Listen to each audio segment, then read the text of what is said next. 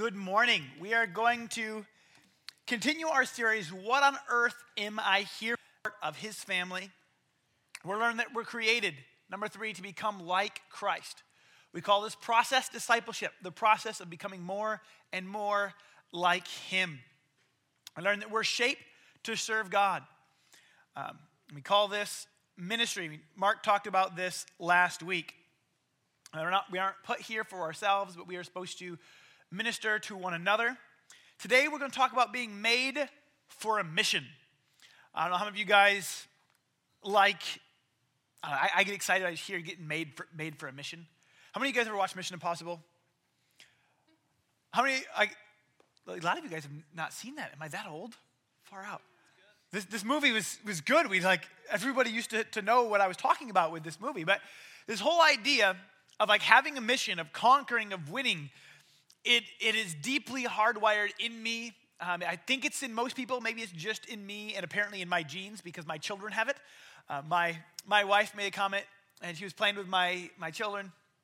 She made a comment to, I'm not sure if she said to Benaiah or to Ezekiel, but Ezekiel has decided that the pillows on the couch are evil dragons. And he is the hero who must vanquish them and save mom from the dragons. And so he'll just randomly take the pillows and just start ripping them off the couch and throwing them down and then just beating them. What are you doing? I'm going to kill the dragon and save mom, and puff out his little chest. And you're like, you're awesome. And it's just wired in that we want to have a mission, we want to win, we want to accomplish, we want to be a hero. And you go, well, what mission were we made for? Were we made for slaying pillows, or were we made for something more? John chapter 17, verse 18 says this: in the same way that you gave me a mission in the world, I give them a mission in the world. Jesus gave us a mission. In Acts 20, verse 24, it says, I don't care about my life. The most important thing is that I complete my mission, the work that the Lord Jesus gave me to tell people the good news about God's grace. What is our mission? Our mission is to tell people the good news about God's grace. In fact, as Jesus' final words, as hey, I'm going to rally my disciples, I'm going to give them their final instructions before I leave them. His final instructions were what we call the Great Commission, where he gave his disciples the mission of going out and making more disciples. But as a Christian, this should be our number one focus, yet for a lot of Christians, they don't even know what it is. I asked one group, and less than 15% of them responded and knew what the Great Commission was. But our job is to walk out this Great Commission. Matthew 28, verse 18. This is where it's recorded. We'll probably read verse 19. And Jesus came and said to them, all authority in heaven and on earth has been given to me. Therefore, go, make disciples of all nations, baptizing in the name of the Father, the Son, and the Holy Spirit. He says that your mission is to go out and to make more disciples. In Mark chapter 16, verse 15, he says it again, go into all the world, proclaim the gospel to the whole creation. So our ministry is our service to believers. Our mission is our service to unbelievers. Your mission is to bring people to Jesus, and this is supposed to be our number one priority. It's going, all right, I'm going to love God and bring people to him. The problem is that for most Christians, it's not number one. And if it's not number one, it's very rarely number 2 or number 3 or 4. In fact, it normally just drops way, way down on the list. In fact, if you don't intentionally make winning the lost a priority, it's probably going to be easier to find on your list of things starting from the bottom of what you don't prioritize, of what you don't care to do, of what you don't do at all, than from the top at where it should be. Jesus was so about this mission. When his ministry started, find him at 12 years old, he sits here and goes, do you not know that I must be about my Father's business? It's the bookend on the one side. On the other side, on the cross, he looks and says, it is finished. His whole life, he goes, I have a mission. I have a mission. I will accomplish the mission. And the mission is to bring people into right relationship with the Father. And you go, well, why is this so important? Because God loves us, and God doesn't want anyone to go to hell. 1 Timothy chapter 2, verse 3 and 4. Or this is the end of verse 3. God, our Savior, who desires all men to be saved and to come to the knowledge of truth. Who does he want to be saved? All men. When he says men, it means mankind. So women, you are still included. He wants all people to be saved. 2 Peter 3:9. The Lord is not slack concerning his promise, as some count slackness, but is long-suffering toward us, not willing that any should perish, but that all should come to repentance. God wants everybody to be saved. God loves everybody. But it would be unjust to force everyone to be saved. Let me tell you this way. If you have a judge, say I have a judge that's my friend. He's a good judge, but he's my friend, and we're really close. One day I decide to go kill people. I kill 50 people. And I go before the judge. And I go to court, and the evidence comes out, and they're like, we witnessed you. We have video of you. See these people? You killed them. And the judge was to go, yep, he did it. But I like him. He's my friend. Innocent. Or no sentence for you. Would that be just? No. That judge would get severely done over for this blatant disregard for justice. So, if God did it, would it be just? And then, but there's a crime, and there's a penalty for the crime. Let me confess one of my sins. How many of you guys can drive? Okay, I encourage you, don't drive like I did when I first got my license. Okay, with that being said, when I got my license, I drove too fast. I did not understand the concept that speed limits were actually a law that was meant to be obeyed. I thought they were merely roadside decorations that just hung around. So it's inevitable if you drive really fast, eventually you'll get a ticket.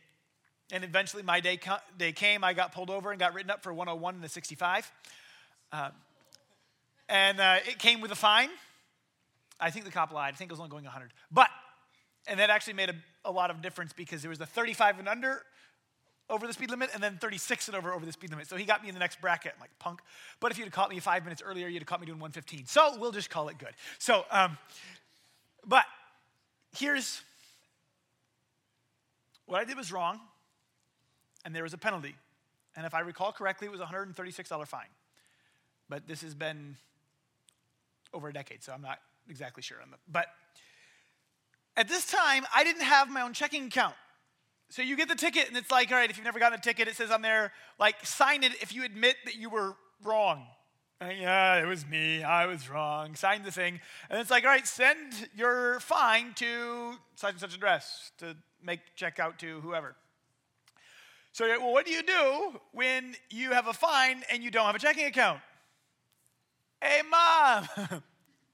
Go to the bank, you get a bunch of cash, you go, hey, Mom, I don't have a check. I need to write them a check. So now you have to confess that you just got a ticket. You're like, all right, I need a check to write to, I think it was the state of Indiana or whoever it was. I was on my way home from Chicago. And so I'm like, all right, I need a check. So I hand her the $136 in cash. She writes a check to the state of Indiana or to I don't know who it was to, whoever it was to.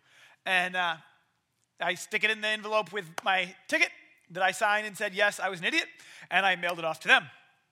Now, when they received it, they didn't bust it out and go, ticket written to Daniel Vanderklok. Check written from Jeannie Vanderklok. Wait a second. It's not the same person. You must pay for your own crime, you little goober. No. They didn't call up and say, ma'am, did he give you cash? We just want to make sure that he paid for his crime. No, they looked and they said, fine, $136, check. $136, match, woo, clear, done. And it was done. Why? Because there was a fine there was a penalty that had to be paid. They didn't care. When man sinned, there's a penalty that had to be paid. John 3:16, for God so loved the world that he gave his only begotten son, that whoever believes in him should not perish, but have everlasting life. He says, the greater love has no one than this, that he laid down his life for a friend. He says, I love the people, I love all of the people of the world enough that I will pay their fine. They don't just not have a checking account, they're bankrupt. They have no ability to pay. So I will pay and I will offer it to them. But they must receive it. And God gives us the responsibility of spreading this. Acts 26, the last couple of words in verse 17 on, it says, I am sending you to open their eyes so that they may turn from darkness to light, and from the power of Satan to God, they may receive forgiveness of sins and place among those who are sanctified by faith in me. Over and over again, we're going to find that God gives us this mission. It says that we are his workmanship, created in Christ Jesus for good works, Ephesians 2:10. 2 Corinthians 5:18 says, all this is from God, who through Christ reconciled us to himself and gave us the ministry of reconciliation. So this is our mission. And you go, well, how serious is God about this mission? Let me tell you a make-believe story. I'm going to put you in the make-believe story. So hopefully this never happened to you. Okay, so how many of you guys have a brother or sister? Okay. We're just going to imagine this is your brother and sister, except your brother and sister might not be the right age. So you're at a pool, and you now have a brother or sister who's 3 years old. Okay? This works better if it was your kid, but for those who in high school probably don't have a 3-year-old kid. So you're at the pool. You're there with a 3-year-old kid, and you're hanging out. Pool's about 4 feet deep, at least on this end of the pool. There's different adults that are around. There's one that's, just an arm's reach or so from your kid, your brother or sister, the kid you're babysitting, this little kid that you love and are caring for. And for some reason, you are tied up, unable to move. You are tied to a chair. Apparently, you were flailing and wanted to make sure you got even tans. You got tied to your chair to tan perfectly, whatever. You're not able to move. And you look and see the child beginning to drown. What do? Yell. Why? Because there's an adult right next to them on a raft. He's drowning! Grab him! Picture this response. But I'm comfortable. He's drowning!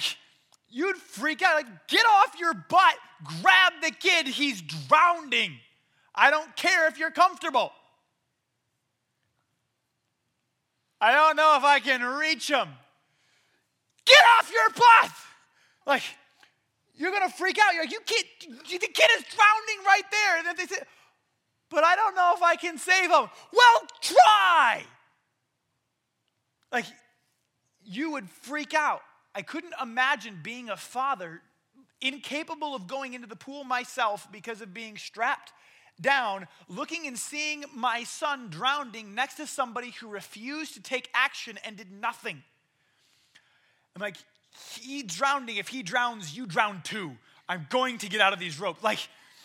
You just see it. I don't know. As a dad, I can feel just the thought of it. I just begin to say it. I can feel my blood begin to boil inside of me. And you have to do something. If you try and fail, so you tried. If they tried and they were too late, if they were sleeping as the kid was drowning and someone finally, you threw something at them and you hit them, and they're like, oh, he's drowning. They grabbed him and it was too late. Well, then they tried. But if they sit there and look at you and go, I'm comfortable, I can't quite reach them. I don't know if I could reach them. I bet somebody else could do it better. Shut up and do something. As a father, it's just, this is even a real scenario and my blood boils and I'm ready to shoot somebody.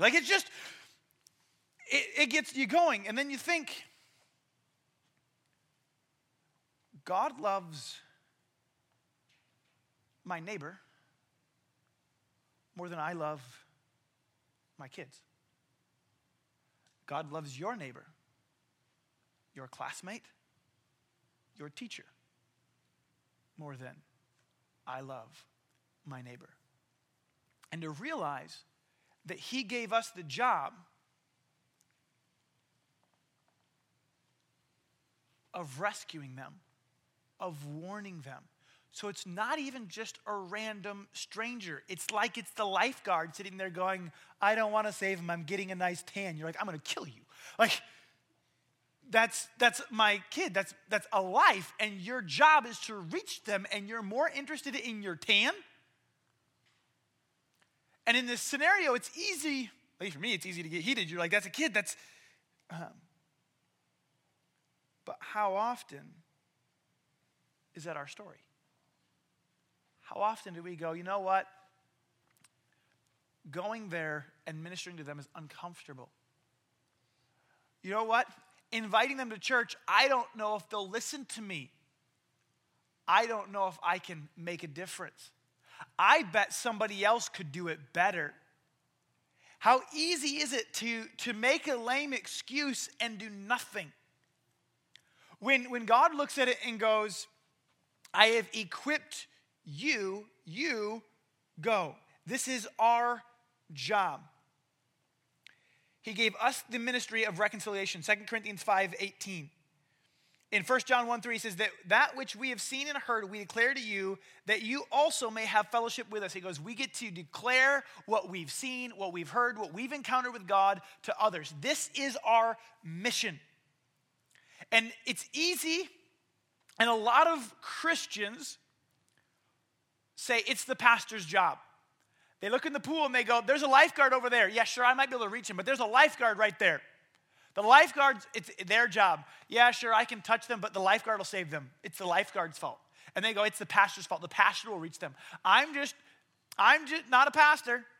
Okay. Ephesians chapter 4, verse 12. Says, and he himself gave some to be apostles, prophets, evangelists, pastors, and teachers for the equipping of the saints for the work of the ministry, for the edifying of the body of Christ. Who's supposed to do the ministry? The saints, not the pastor. The pastor is like a coach. Anyone ever play a sport with a coach? Does the coach score the points? The coach isn't allowed to play. They're the coach. The coach instructs, encourages, equips, teaches, motivates. The players play the game. And it goes, the people that it lists, their job isn't to play the game. Their job is to equip the team. We are the team. As the body of believers, every Christian, if you call yourself a Christian, if you say, I am a follower of Jesus, then your job is to spread his life. Your job is to partner with him in reaching the lost. And here's a great question to ask yourself. If every Christian was just like me, what would the church look like? If every Christian witnessed like me and had the same attitude about evangelism and about God that I have, would the church thrive or die? If everyone acted like me, would anyone get saved? Would anyone get invited to church? Would it be packed or not?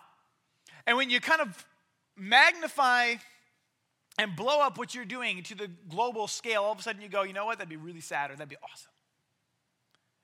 And it kind of lets you check going, all right, am I doing my part? And we try to make it easy for you. We've got theme nights. We do different things to try to make it easy for you to invite people. We've got a series coming up in April. We're going to be doing a Divergent series. It's going to be a theme night that runs for an entire month. All of the Wednesdays in April. It's going to be a great excuse. We're going to have games, fun, food, to invite friends. Why? Because we want your friends to encounter Jesus. And if they can come to have fun and meet Jesus, we call it a win.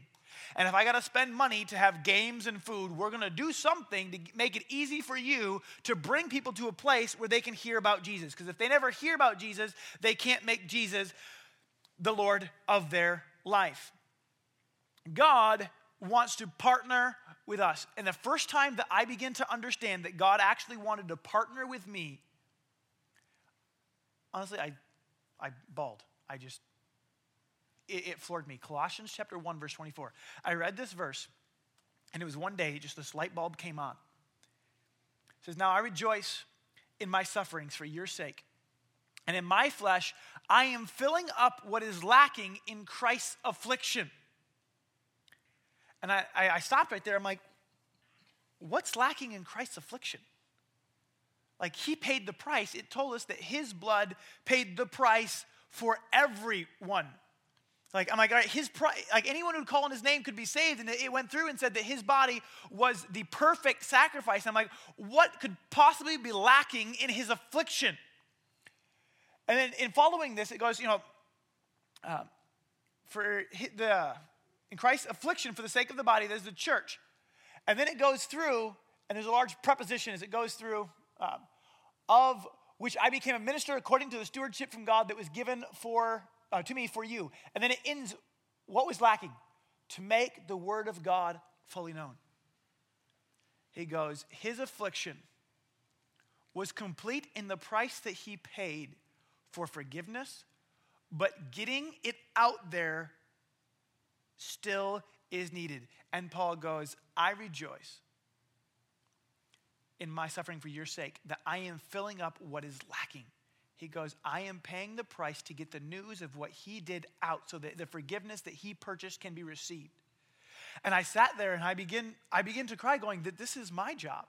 That what Jesus did is incomplete if they don't receive it. So my job, what Jesus did rests on me following through.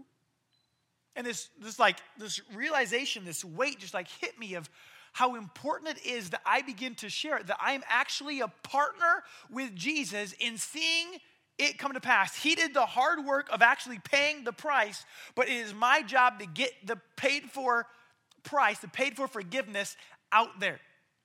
And that I am this partner. John chapter 17, actually, we read that one. Here we'll go to John 20:21. It says, Jesus said to them again, peace be with you. As the Father sent me, even so I am sending you. He goes, I am making you my partner to carry out this mission. And as I was looking at this, I was recalling a story that a student told me. I have it written down. This was a student a few years back in the ground floor. He shared with me a story, and I said, can you write that down for me? He said, sure. His name was Corey. Corey was awesome. But Corey got this concept that he was on a mission, that he was partnered with Jesus. I think it was at band camp. It was at some camp. I think it was band. And he saw a kid who just was getting picked on a little bit, and he tried to reach out to the kid. The kid kept blowing him off. And he's like, all right, but I'm here, and I'm on mission. My mission here on earth is to introduce people to Jesus. And as the week went on, he kept getting rejected. But the last night of camp, that kid got moved into his cabin. Why the kid got moved, I got no idea. But he got moved into his cabin. And so he started talking to him, and finally that kid didn't blow him off. He was stuck in the cabin there. And as they were talking, he began to share. And it wasn't like, oh, guess what? You've come in. I have a word from the Lord. Guess what? He loves you. He saw what you did last Tuesday. And it was nothing crazy, nothing spooky. He was like, hey, how are you? Hey, this is my name. What's your name? What do you like to do? Hey, this is what I like to do. Oh, yeah, this is what you like to do. That's kind of fun. I like that too. And they just started having a conversation. In this conversation, going back and forth, somehow came up, and the kid who came in, we'll name Bob, told me how life had been really rough and how his dad was really mean to him. Felt really bad about it, and that's when he started crying. And as Bob started crying, a couple other guys in the cabin noticed and began to come over, trying to help with Bob, who was crying. And as they began to talk, all of a sudden everybody began to kind of share just kind of the difficulties of life and begin to talk. And it wasn't very long before they had the entire cabin all gathered around. And as he began to talk with the entire cabin, he realized that he was having an opportunity. They noticed a book that he had there, and someone asked, like, what's that Jesus Freak book that you've got there? And he goes, oh, this is a bunch of stories about people who gave their life for Jesus. And he shared with them a little story. And they looked at him and go, well, can you tell us a little bit more? We want to know the story of Jesus. He shared with them the story. He got to go out with Bob and prayed with Bob, and Bob made Jesus the Lord of his life. And he went back and he began to talk, and he said, then as time went on, everyone else joined in and got saved. Mike was the last one to get saved. When I went outside, then came back in, it was 3:46 in the morning. I noticed that it had almost taken 7 hours to complete my task. It was an amazing experience that night. 7 hours to complete my task. And just this concept, this idea, I'm on task. He recognized something, and he changed his entire cabin. He changed their lives forever. Not because he was a pastor, not because, if anything great, but because he just caught on to this. I am partnering with Jesus. I don't need another call. I don't need God to ring a bell and go, ding-a-ling-a-ling-ling, wake up, get up, and go. He goes, no. He did that before he left. He said, go into all creation and preach the gospel. He goes, he gave the commissioning, my job is to go. My job is to partner with him to spread the gospel, and I need to do it with all my heart. You need no other call. God has no plan B. It rests on us spreading the gospel. And did you know that there's people that you can reach that I can never reach? There's a lot of people that discount me because I'm a pastor. That's just your job. But they look at you and they go, when you tell them your story, you're a satisfied customer. They look at me like I'm a salesman. They look and go, this is what you do. But when you say, you know what? This is what happened in my life, and this is the difference that God's made in me. This is the hope. This is the forgiveness. This is the change. This is the lessons that I've learned. This is, all of a sudden, it hits home. Stories are so captivating. In the book, throughout the New Testament, Paul shares his testimony 6 times. Over and over again, he goes through. In the day of Pentecost, the apostles begin to speak in tongues. It said people begin to understand them. They weren't speaking theology. They weren't going through and declaring creeds. It said that they were declaring the works of God. When the Holy Spirit was going to speak through, it declared the works of God. This is what sharing your story is. And you go, if it's so easy as just simply declaring my stories, it's simply telling people what God's done in me and offering what God's done in me, letting them know it's available to them, then why don't more people do it? And one of the big things is the dispersed responsibility. You go, what is that? Let me tell you about Kitty. Kitty Joanides. I may have butchered her name. She was murdered in 1964, and 38 people witnessed it, and it did nothing. You go, why did so many people do nothing? In fact, that was what a bunch of newspaper articles were about the sick, twisted people of New York who would see something and do nothing. And how they heard her scream and crying for help, and people flicked on their lights, looked out, watched her getting stabbed, and did nothing. And as they did this, they discovered, a couple of psychologists started doing some research, going, why could people see something so awful and do nothing? Because everybody looked out and saw that other people looked out and saw and figured that somebody else must be doing something. That somebody else must be more qualified to do something. And they did some experiments. They did one, I got the article on my phone here. They did everything from a seizure test, where they had somebody in a cubicle. They said, all right, you got an intercom and you're talking to somebody else. And if it was a one-on-one situation, and that person said, you know what, hey, sometimes I struggle with seizures, need help. And they go on, and then they start to have a seizure and begin to ask for help, they might die. 85% of the participants who were in the situation where it was just them and the person who was having the seizure. So they believed they were the only witness to the seizure, left their cubicles and went to help. But when they told them that there was 3 people, 62% of the people went to help. When they said they were one of 6 people involved on the intercoms, only 31% went to help. Because they were like, somebody else can help. Somebody else is probably better qualified. Somebody else will do it. And they did this with that test. They did one with smoke underneath the door. They got people working on a task. They had smoke pouring in underneath the door. And if they were on their own, they went and reported it. If there was somebody else there, they hesitated to report it. And if somebody else was there and did nothing, most everybody would dismiss it. They did a test when they had somebody and they had in the room next door, there was a crashing and a crying and yelling for help. And on their own, people would run in and help. And if they stuck somebody else in there and somebody else would say something like, probably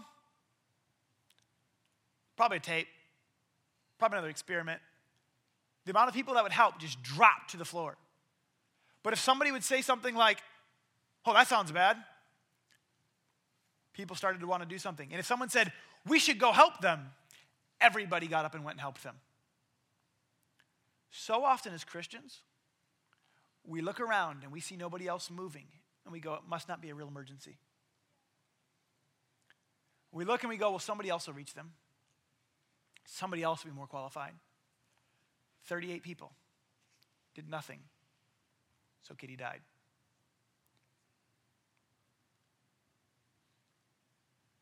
A couple years ago, my neighbor died. I've been praying for that neighbor, and I'd been witnessing to him. But when he died, all of a sudden, it just kind of shook me. How much have I done? Because the Bible says that if someone is going to hell and you warn them, it says if someone's sins, they're going to pay for their sins. It says, if you warn them and they refuse to listen, their blood is on their own head. But if you refuse to warn them, they'll die for their sin, but their blood is on your head. And I sat there going, did I do enough? Am I clear? There are choices I can't make. But did I do enough to declare who God is, to give them an opportunity? If they rejected it, that's not my fault. If I try and I fail, it's okay. Did I just sit there and say, I'm comfortable? Or did I reach out? When you go, well, how should I be reaching out? So one story that just kind of painted a good picture for me of the urgency that we should have. It's not just you know what, hey, sure, you should probably get saved. Hey, you should probably come to church with me. And it says the Bible says to compel them to come in. And what does that look like? I read this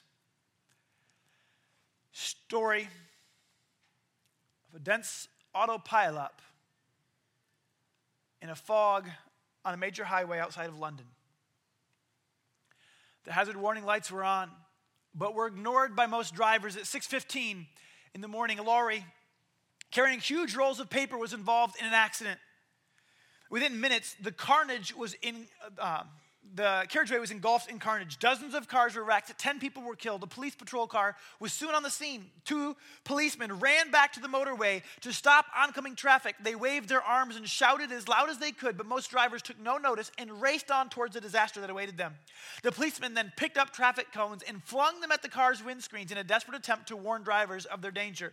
One told how tears streamed down his face as car after car went by, and he waited for the sickening sound of impact as they hit the growing mass of wreckage further down the road. And I got thinking about being that officer, of watching people coming screaming past you to what you knew was a certain crash that was going to be hazardous, whether it was deadly to them or not, that you knew it was costing people. And this attempt at how hard would you try, and throwing things at them and so screaming, trying to save their life, and then realizing that what we have to offer is so much greater. What we're offering and trying to save them from is so much larger than an accident waiting to happen. The hell is eternal. An accident just sucks for now. Even if it kills you, it sends you to where you're going to be eternally. We get to help people make the decision to receive the forgiveness that Jesus offered, to make him the Lord of their life that affects eternity. So I ask, who's going to be in heaven because of you? Who are you witnessing to? Are you doing everything that you can, or are you just kind of going, well, I'm comfortable. I don't know if I can reach them. I think the kid is too far away. I would have to get off my inner tube. I'm too worried they might reject me.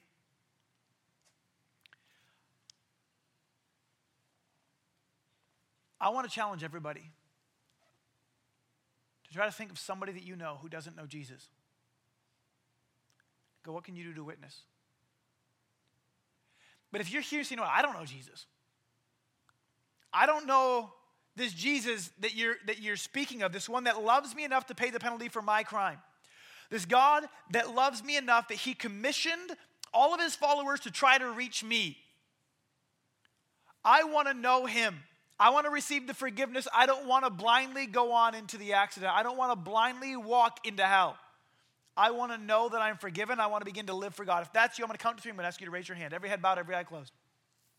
If that's you, this is your chance to make Jesus the Lord of your life, to begin to live for him, to join us in the purposes that God made you for. But you can know that you're forgiven, that you're right with God and on your way to heaven. 1, 2, get ready. 3, raise up your hands nice and high. So that's me. I want to make Jesus the Lord of my life. I want him to come in and to wash away my sins. Awesome.